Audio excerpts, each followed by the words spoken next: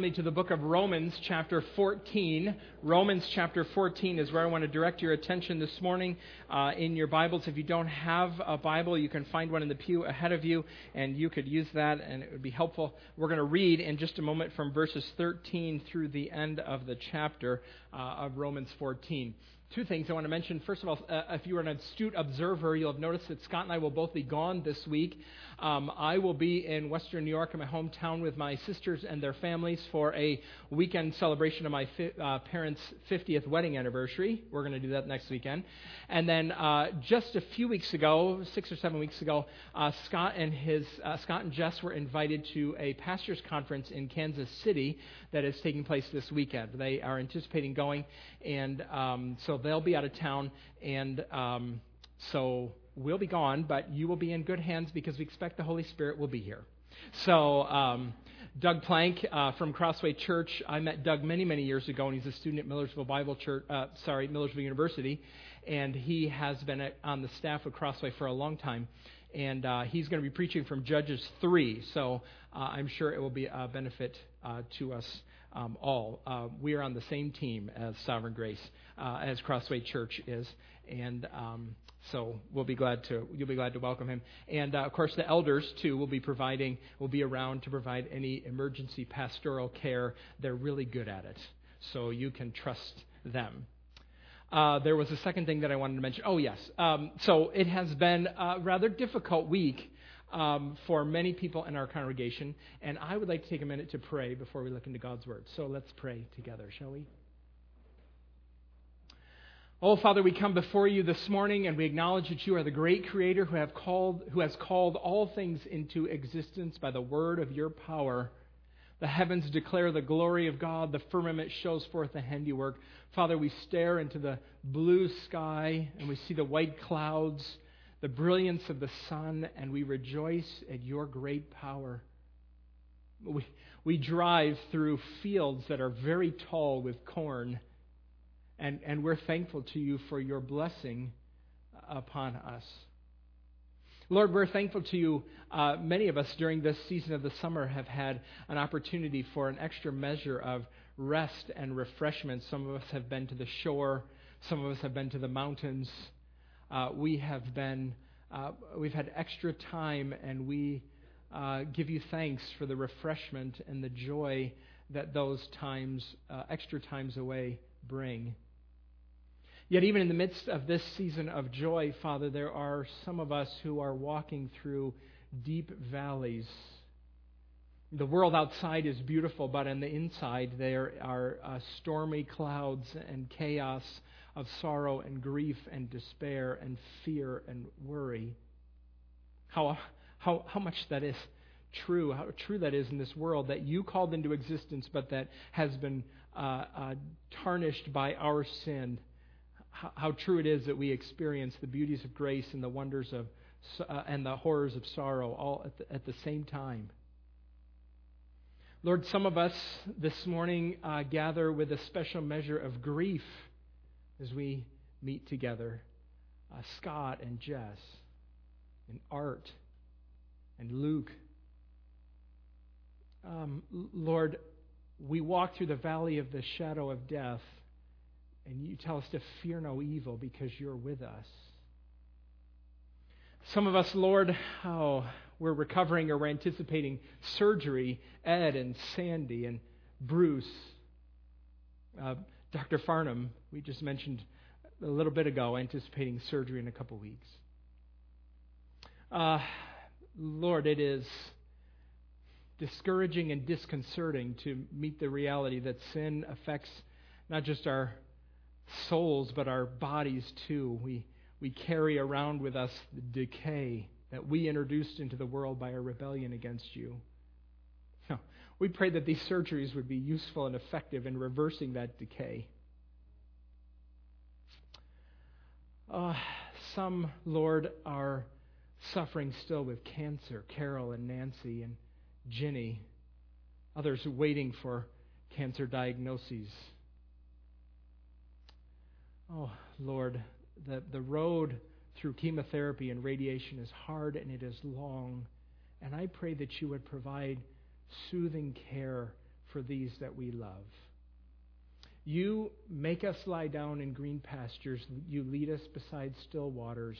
Would you provide comfort for these who are suffering through this illness? Lord, some of us in this room have griefs that we don't share with others. And we're in the midst of sorrow, loneliness, despair, discouragement, loss. Lord, you tell us to care for one another wisely and well. Would you grant that we might be sensitive and helpful and caring and compassionate? Lord, remind us, God is our refuge and strength, a very present help in trouble. And I pray that you would, by your grace, draw us to yourself, that we can walk in you who are our strength and our song. Sorrow, remind us, Lord, that sorrow lasts for the evening, the night, but joy comes in the morning. Lord, our sorrows make us look to you in anticipation and hope of that great day when the Lord himself will descend from heaven with a shout, with the voice of the archangel and the trumpet call of God, and the dead in Christ will rise. And then we who are alive and remain will be caught up together with them in the clouds to meet the Lord in the air, and will be with you forever. Come quickly, we pray. Oh, come quickly, we pray, Lord Jesus. It's in his name that we ask these things together, saying, Amen. Now, let us read from Romans chapter 14, shall we? Romans 14, starting in verse 13. Therefore, let us stop passing judgment on one another. Instead, make up your mind not to put any stumbling block or obstacle in the way of a brother or sister. I am convinced, being fully persuaded in the Lord Jesus, that nothing is unclean in itself. But if anyone regards something as unclean, then for that person it is unclean. If your brother or sister is distressed because of what you eat, you are no longer acting in love. Do not by your eating destroy someone for whom Christ died. Therefore, do not let what you know is good to be spoken of as evil. For the kingdom of God is not a matter of eating and drinking, but of righteousness, peace, and joy in the Holy Spirit. Because anyone who serves Christ in this way is pleasing to God and receives human approval. Let us therefore make every effort to do what leads to peace and to mutual edification. Do not destroy the work of God for the sake of food. All food is clean, but it is wrong for a person to eat anything that causes someone else to stumble. It is better not to eat meat or drink wine or to do anything else that will cause your brother or sister to fall. So whatever you believe about these things, keep between yourself and God. Blessed is the one who does not condemn himself by what he approves. But whoever has doubts is condemned if they eat, because their eating is not from faith, and everything that does not come from faith is sin. Do you ever wonder on one of these hot days why your thermometer never matches the news? Why the official temperature is always lower than what your thermometer says. So it happens. It's frustrating. So I learned a couple weeks ago that the third week in July is on average the hottest week of the year. Picture it here. You have suffered through a day of scorching heat, and you think it must be worse than anyone has ever endured on this day in history. You look at your thermometer, and you look at the temperature, and then you turn on the news and discover that in 1947 it was officially 5 degrees hotter than this day, and all of your suffering was for naught. The official temperature is never as high as you think. Now, why is that? Well, because the National Weather Service has very strict requirements about the thermometer that can measure official temperatures. In fact, a few years ago, they released the guidelines for it. To measure official temperatures, a thermometer or its sensor, here we go, should be located over grass in a white ventilated shelter 4 to 6 feet off the ground, at least 100 feet from all paved surfaces, and at least 500 feet from any building. Does anybody have a thermometer that qualifies? Unless you meet the requirements, your thermometer is not going to be an accurate gauge of the temperature. Now, it's not hard for me to move from an inaccurate thermometer to what the Bible teaches about your conscience. If you've been here for a few weeks, you know why. We've been looking at this topic during the summer. We started with this definition of what a conscience is. Your conscience is that God-given capacity that testifies to you about whether or not you are living up to what you believe is right and wrong. It's a long definition. You have convictions about what's right and what's wrong, and your conscience tells you, either by condemning you or vindicating you, whether or not you're living up to your convictions. Your conscience is a gift from God. It's part of His moral warning system. Because we're accountable to Him, God has given us a conscience to warn us. Your conscience is particularly important in matters that the Bible doesn't address directly or repeatedly. Christians for hundreds of years have used a Greek term. I don't think it's in the Bible to my knowledge. I couldn't find it. To describe these issues, that Greek word is the Greek word adiaphora. It means indifferent, or matters of indifference, things that are not differentiable. Adiaphora issues are issues that the Bible neither commands nor prohibits. What does the Bible say about shopping at a Turkey Hill Minute Mart? What does it say? Well, it neither commands nor prohibits. It's adiaphora. What do we do when we're, as followers of Jesus, when we encounter a decision and we can't think of a passage in the Bible that addresses this matter directly? Is it okay to shop at Turkey Hill? Well, we scan the Scriptures for any sort of help. I will lift up my eyes to the hills. There my help comes. No, that's not it. That's not where we go. Is there anything in the Bible that even touches on this issue? Right? We also recognize, in the providence of God, God has given you a conscience. Your conscience is not perfect. No one has a conscience that perfectly conforms to the moral will of God. You don't have a thermometer that measures the temperature correctly. Your conscience doesn't perfectly conform to the moral will of God. Your conscience can be corrupted, even seared by sin. But the conscience remains important. It's a gift from God. And for the past few weeks, we've been talking from this passage of Scripture, Romans 14, about what we do when our consciences as believers disagree.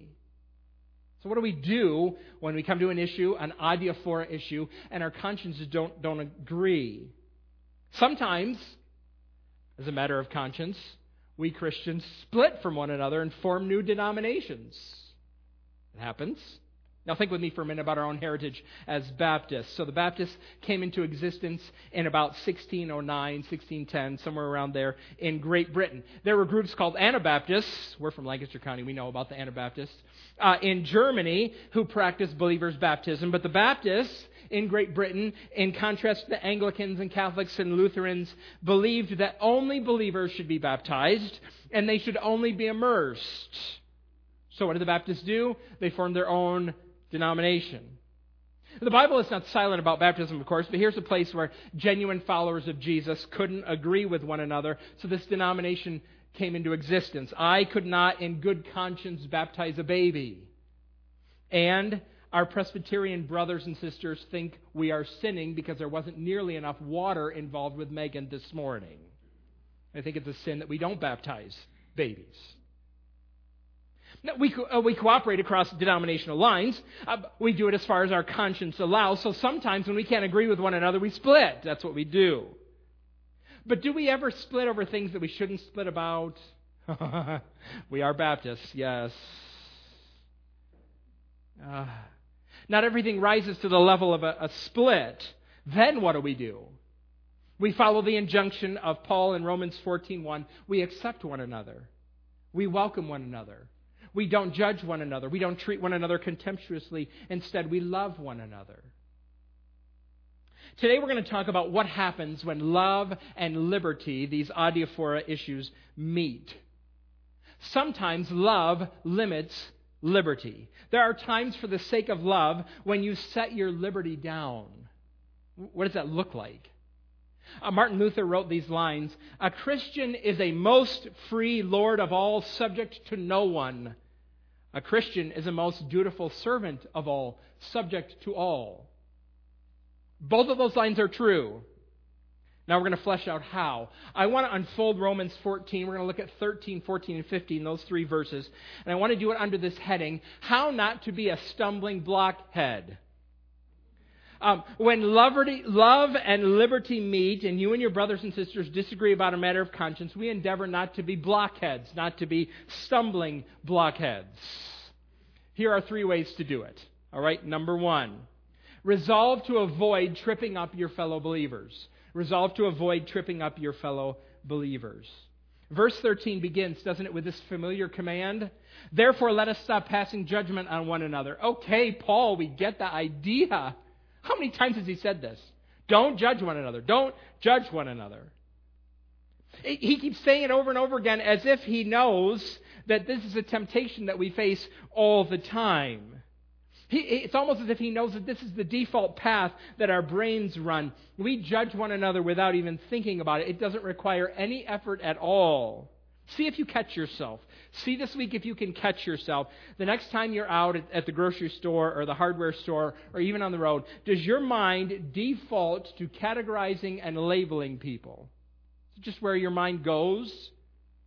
What a terrible driver. That guy has no idea what he's doing. Lowe's should not let him in. They should put somebody at the door to keep people like that out. Or, dude, you'd be happier in the long run if you put some of those candy bars back on the shelf. Are the people in your world, are they there to be judged, or are the people in your world there to be loved? How do you treat them? Paul says this over and over and over again. Don't judge, let us not judge one another. It's just the default. What's interesting here in this passage is that Paul uses the same verb, judge, in the second part of the sentence.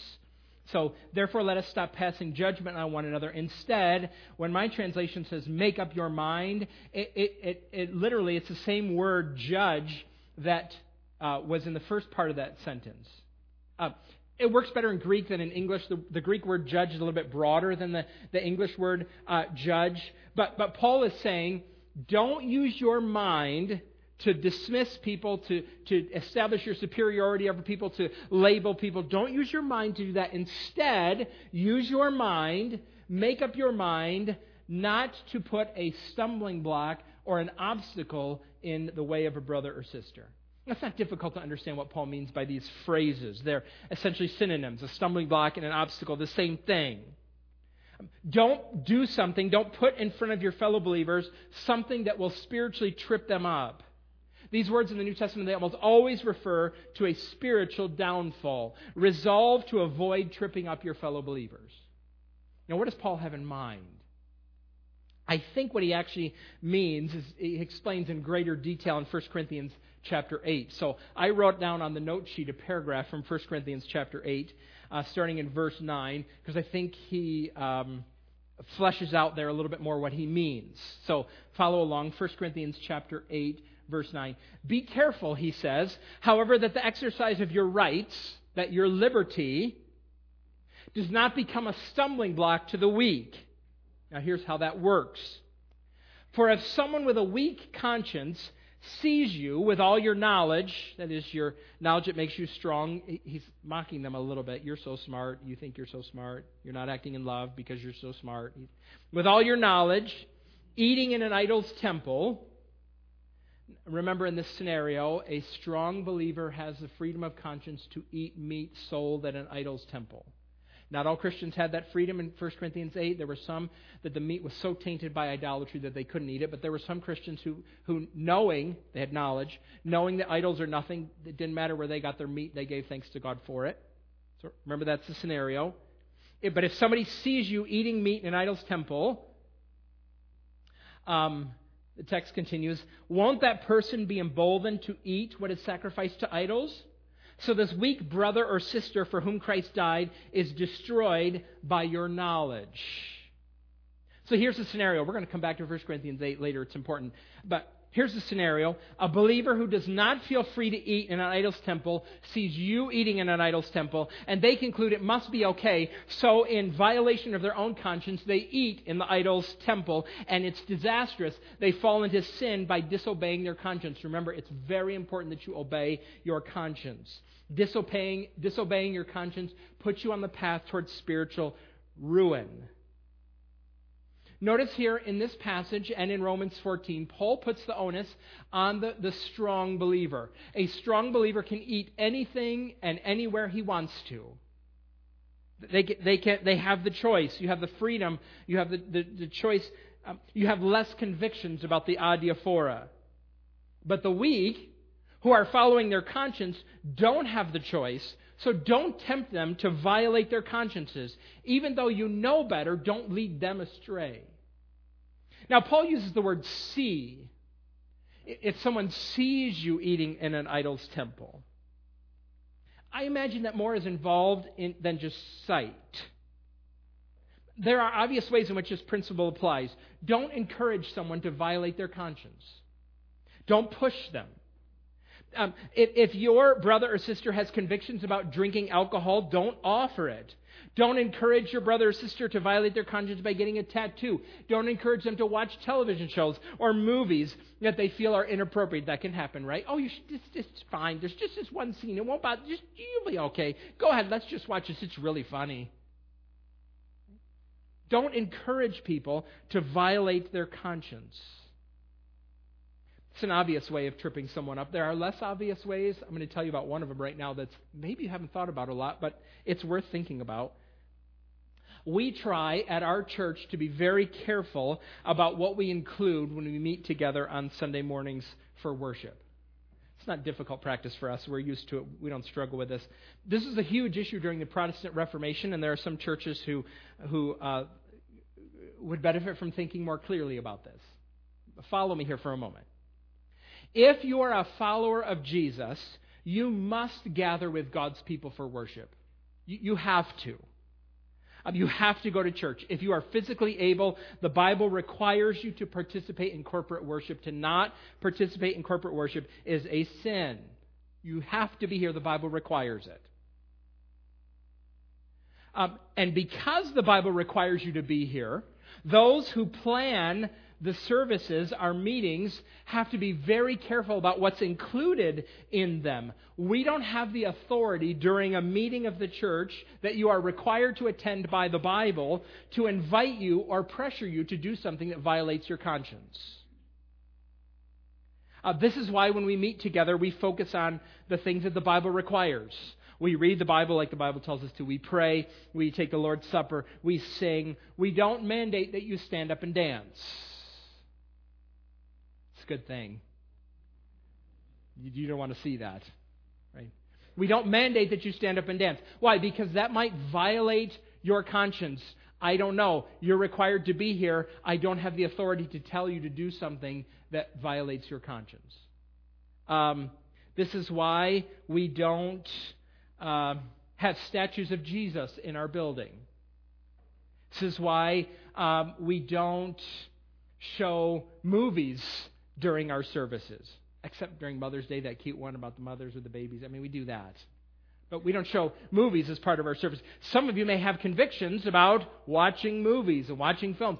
I don't have the authority under God to make you violate your conscience. You're here because you must be here at God's command. I don't have the authority to mandate that you violate your conscience by something that you do here in worship. So we stick to the basics. This is part of the reason why we use grape juice instead of wine during the Lord's Supper.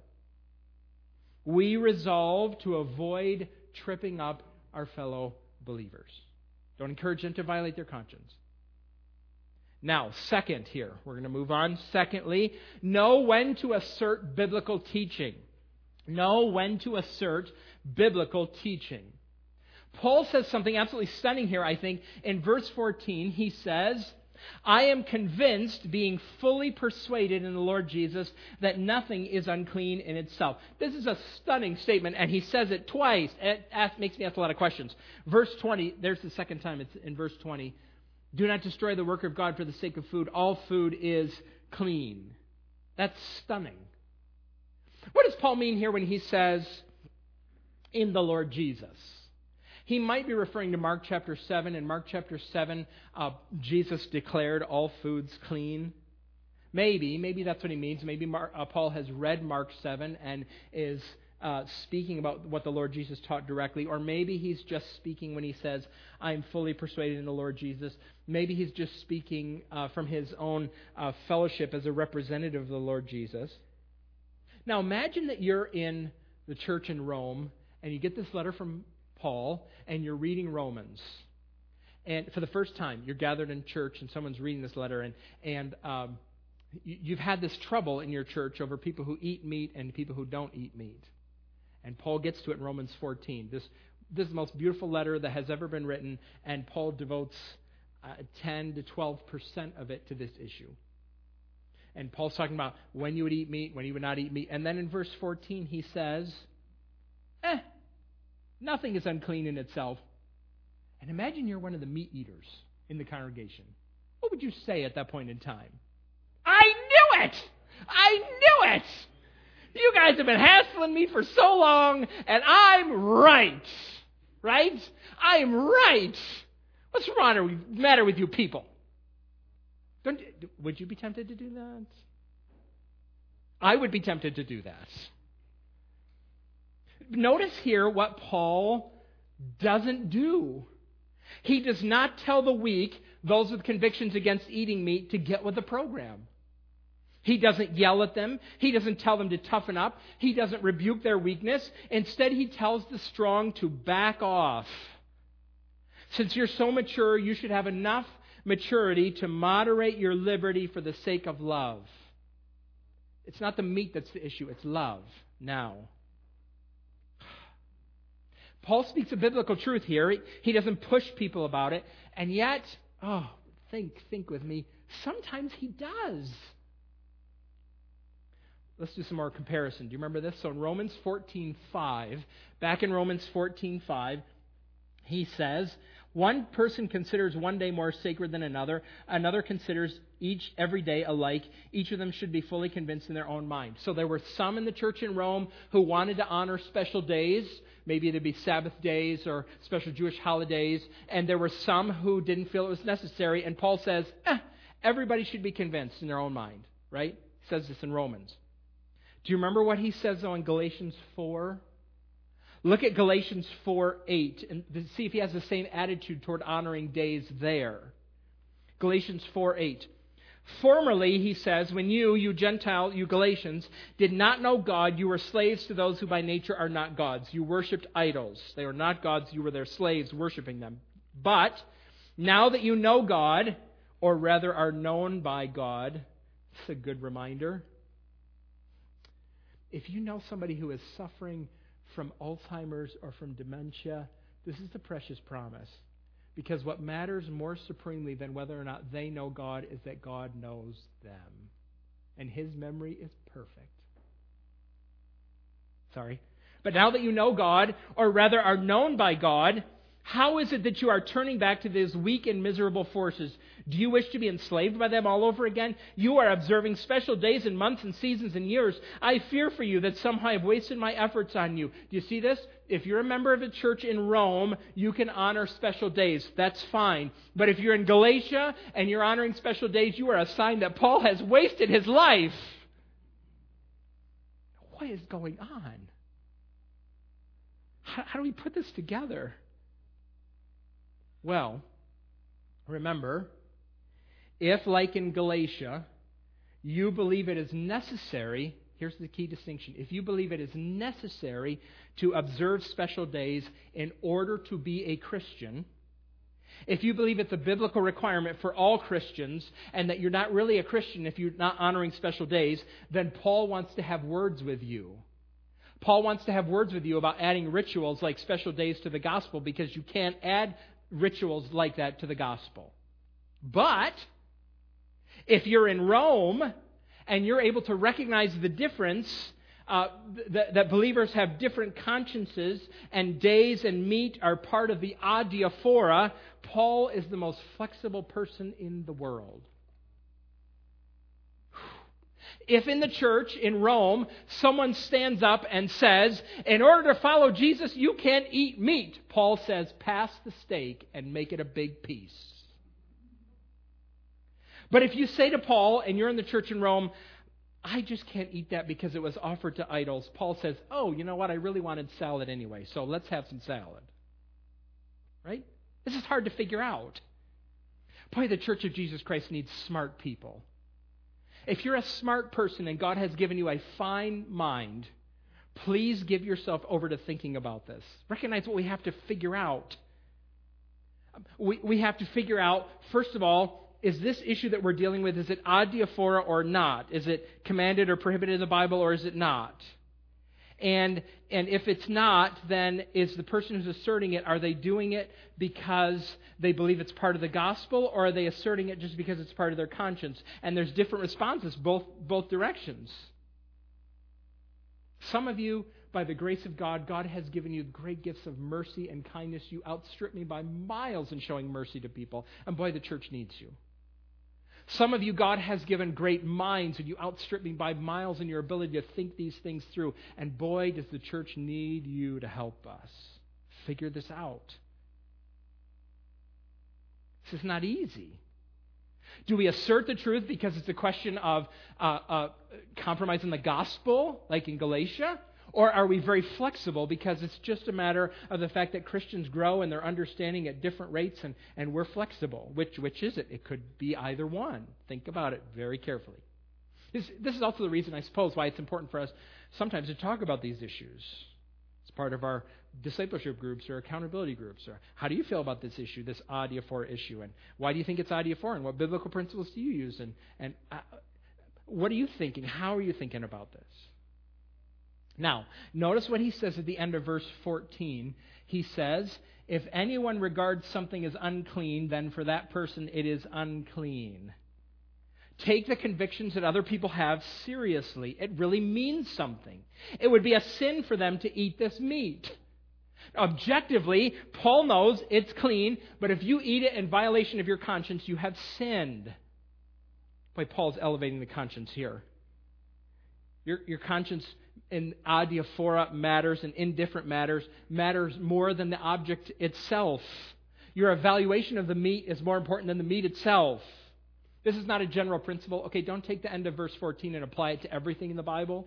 You know, like, adultery. How does my conscience feel about adultery? Is it right or wrong? It's wrong. It's wrong. It's always wrong. Right?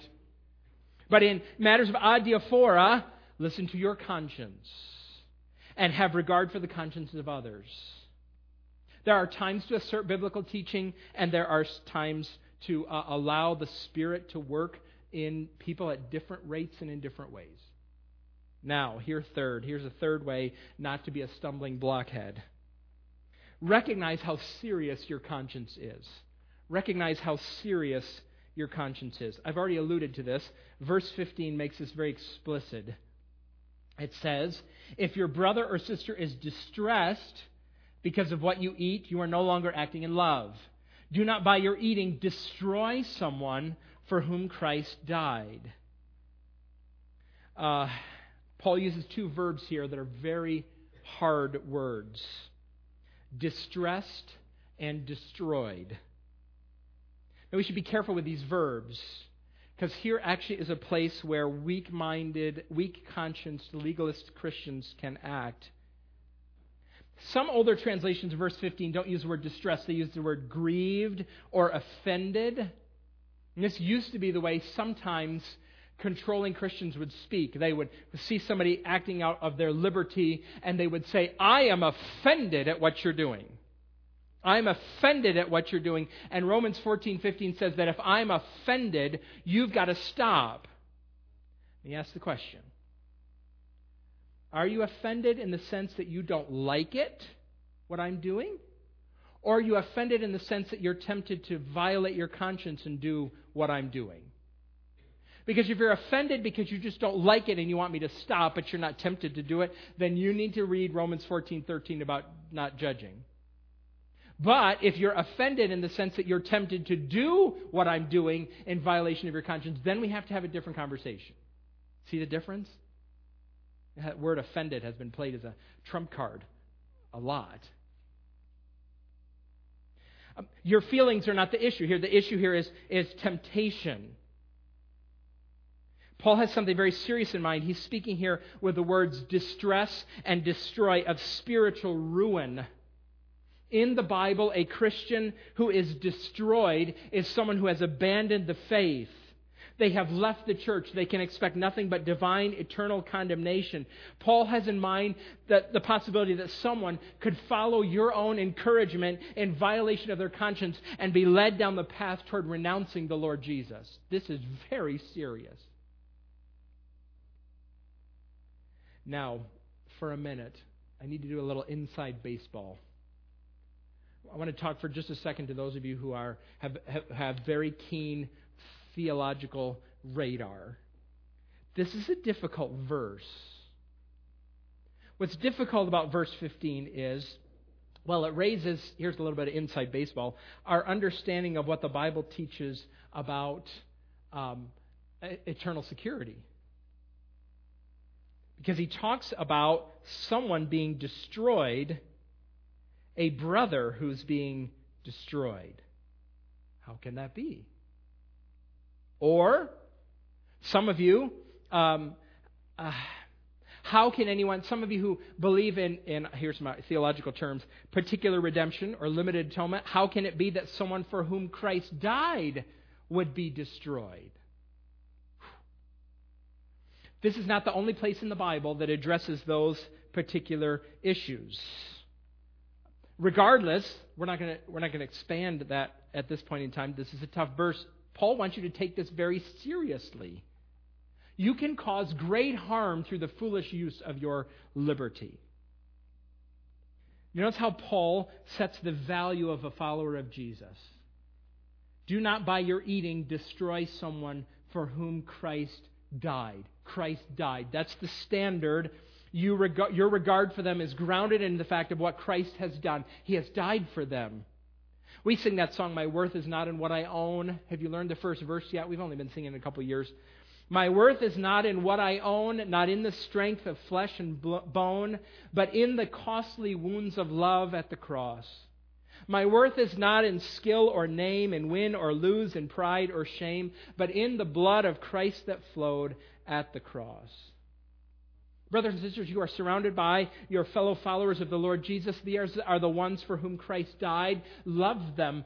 Love them. Love them more than you love meat or days or wine. This is the central truth around all of us, that all of us gather as followers of Jesus. Christ died for us as an expression of His love. How do we know what love is? Christ offered Himself for us as our substitute in our place to pay the penalty we owe because of our sin. And all who believe, turn to Him and trust in Him, find life and forgiveness in His name. We hold this truth so highly that it changes how we treat one another, that Christ has died for us. I didn't read the rest of 1 Corinthians 8. I want to pick up in the middle of that paragraph. Look what he says in 1 Corinthians 8. So this weak brother or sister for whom Christ died is destroyed by your knowledge, same vocabulary. When you sin against him in this way and wound their weak conscience, you sin against Christ. Therefore, if what I eat causes my brother or sister to fall into sin, I will never eat meat again, so that I will not cause them to fall. This past week I was listening to a little lecture, a CD of a lecture by Timothy Laniak. Timothy Laniak at the time was a professor at Gordon Seminary, and he has spent most of his life studying the shepherding image in the Bible. Pastors are called shepherds in the Bible, and that metaphor for pastors largely flows from the fact that God is our shepherd. The Lord is my shepherd, I shall not want. I am the good shepherd, Jesus said. Well, in order to do his research, Laniak spent about a year in Jordan, the country of Jordan, and around meeting with Bedouin shepherds. Those men and women in that country care for their sheep in much the same way that they did during Jesus' day. He told about how he met this shepherd one day, and this man had a flock of 2,000 sheep. That was large. He was a wealthy man. He started with his flock 20 years ago, and he had 8 or 10 sheep, and he grew the flock over the years. So there's this massive sheep, 2,000 sheep in this flock. Leniak said to him one day, "Have you ever lost any of your sheep?" And he said, "Oh, no. And he thought about it for a minute. He said, "Well, everyone who has wandered off, I have found either the sheep or the sheep's remains." He hunts them down. He finds there's wild animals all over the place. If a sheep wanders off, it gets attacked by wild. He found the remains. He said, "I have not lost one of my sheep." Then he thought about it for a minute, and he said, "Well, actually, there was one. It was this ewe lamb who wandered away many years ago. And I searched, and I searched, and I searched, and I never found her, and I never found her remains. And I think about that sheep. Think about her at night when I'm trying to fall asleep, and I wonder, what happened to that sheep? The Lord is my shepherd," Jesus says. "I am the good shepherd." Remember, brothers and sisters, you are surrounded by those that God loves dearly. The Father loves, the Son has redeemed, the Spirit indwells. Don't, for the sake of meat or any other idea for issue, don't destroy them. Don't hurt them. One of the fears that I have about this series, and that it can happen, is if you bring up issues over and over again that divide a people, sometimes you make that division worse. This is what politicians do, right? We're all Democrats, so we have to agree on everything, and there's nobody who can have any Democratic dissent. And we're all Republicans, so we better agree about absolutely everything. You better be on board and never criticize any other Republican. It was Ronald Reagan's 11th commandment, right? Thou shalt not condemn another Republican. That's the way it works in politics. It's not the way it works in church. What is true of us as a church is that what we agree about is so precious to us, it matters so much to us, that our areas of disagreement are not really that important in comparison. Remember what John Piper said. And he was in disagreement with a colleague. "The things we love and live for and would die for are so great that this disagreement could not overthrow all those riches." Christ died for us. He rose again. Is there anything that we hold that's richer than that? Now, I want to finish this morning with two admonitions that flow out of this passage having to do with love and liberty. They flow out of this text, and I think they're important and wise as we continue to consider this passage. Here's the first of my final admonitions. Number one, it is not necessary to flout your freedom. It is not necessary to flout your freedom. You don't have to use every ounce of liberty you have at every moment.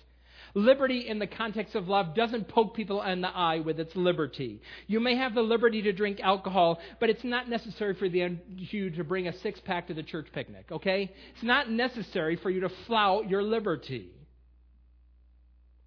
This past Sunday, one of Jenna's friends was over at the house in the afternoon, and they wanted to practice music for the band. So we ate dinner together as a family, and we were talking about church, and Jenna's friend said, "At my church, you really have to dress up to go. Do you have to dress up to go to your church?"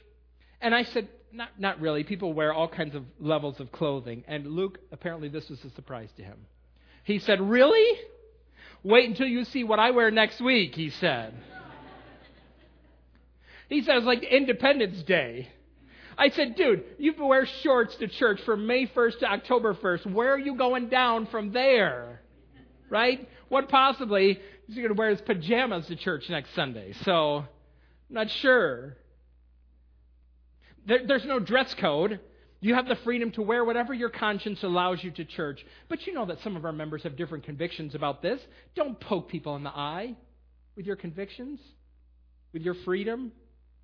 It's not necessary. Sometimes you adapt your convictions to others just to enhance peace. You may not be destroying them, but why be not unnecessarily provocative? That's not loving. So when we have guest speakers at our church, if they don't ask, I always tell them, because the wise ones ask, "What translation of the Bible do you use, and how should I dress from the pulpit?" So if I were ever invited to preach at a church, and I asked those questions, and they said, "Our pastor always wears a suit, and he preaches from the King James," I would get out my King James, and I would suit up, and I would go and tell them about Jesus. There's no point at that moment in time castigating them or poking them in the eye with my freedom because I don't want to distract them from the fact that Christ has died and risen again. It's not necessary to flout your freedom. Now, here's closing admonition number 2. Don't be a slave to your freedom. Don't be a slave to your freedom. This might be an extension of the first admonition. Don't be a slave to your freedom. I'm astounded by what Paul says in 1 Corinthians 8. I don't need to eat meat ever again. If it's going to hurt somebody, if it's going to cause you to sin, I won't ever eat it again. And you want to turn to Paul and say, really, Paul? Are you sure? You were like a faithful Jew until you met Jesus. Ham and bacon are still new to you. Are you sure you're ready to just give that up like this? Are you sure? Paul's like, I'd give it up in a minute. Paul is so free, he's not a slave to his freedom. 2 illustrations. Every year during the first weekend of freshman orientation, there are students on campus at Millersville, and I assume campuses all across the country.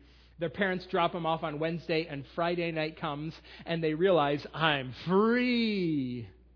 I have no parents wondering where I am or what I'm doing, and they go out and do foolish things. They find the biggest party they can, and they get wasted. If you wake up on Saturday morning, the first weekend of your freshman year, and you don't know where you are, and campus security finds you, they're going to send you home because you don't deserve that freedom. They're a slave to freedom. I've got to express it. I've got to do it. Here's another illustration. It's one that I think works well. I'm a little hesitant to use it. Here's why. It's about a friend of mine, and some of you know this man. He's not part of our church. But he has, this story is 20 years old. He has in the preaching ministry that he's had led hundreds, if not thousands, of people to faith in Christ. I have a great amount of respect for this man. Here's a story from 20 years ago that doesn't put him in the best light. Follow me. So I spent my high school years and college years working at a Christian camp. It was a great experience during the summer, crucially formative in my faith. And the camp had some strict rules. One of them was about hair. Guys had to have short hair. It could not touch your collar or your ears. This is the late 80s. Hair was serious. It was, for me, the good old days when I could actually break that rule. I can't break that rule anymore. But back in the 80s, when I could, there was this rule. Couldn't touch the collar, couldn't touch the ears. Well, there was a man. His name was Wayne. His name is Wayne. He's the son of the president of the camp, and he really wanted to grow his hair longer. Don't know why, but this is really important to him. So the second that campers left the last week of camp, Wayne stopped cutting his hair, and he didn't touch it with scissors or razor or even tweezers for 9 months. He let it grow as long as possible. It was not attractive. It was a rat tail, but that was what he wanted to do. Who am I to judge? If I ever criticize your haircut, look at me and say, Deveni, who are you to judge? So we'll move on from there. But staff training began in mid-June. All the staff showed up in June 10th. Campers came June 25th. The staff showed up about June 10th, and they had read the rules. No hair. It's got to be cut short. And there they see the camp president's son walking around like Samson. And they would wonder, and he would say to them, camp hasn't started yet. There's no campers here. I don't have to have my hair cut. He maintained his locks all the way through training, and on the morning of the first day that campers were to arrive at breakfast, he showed up at breakfast with the most beautiful short haircut you have ever seen. Can I suggest to you that he was a slave to his freedom? He had to express it. He had his freedom, and he had to express it. Be so free that you're not a slave to your freedom. Liberty is not the most important thing about your faith in the Lord Jesus. What is? Love. Let's pray, shall we?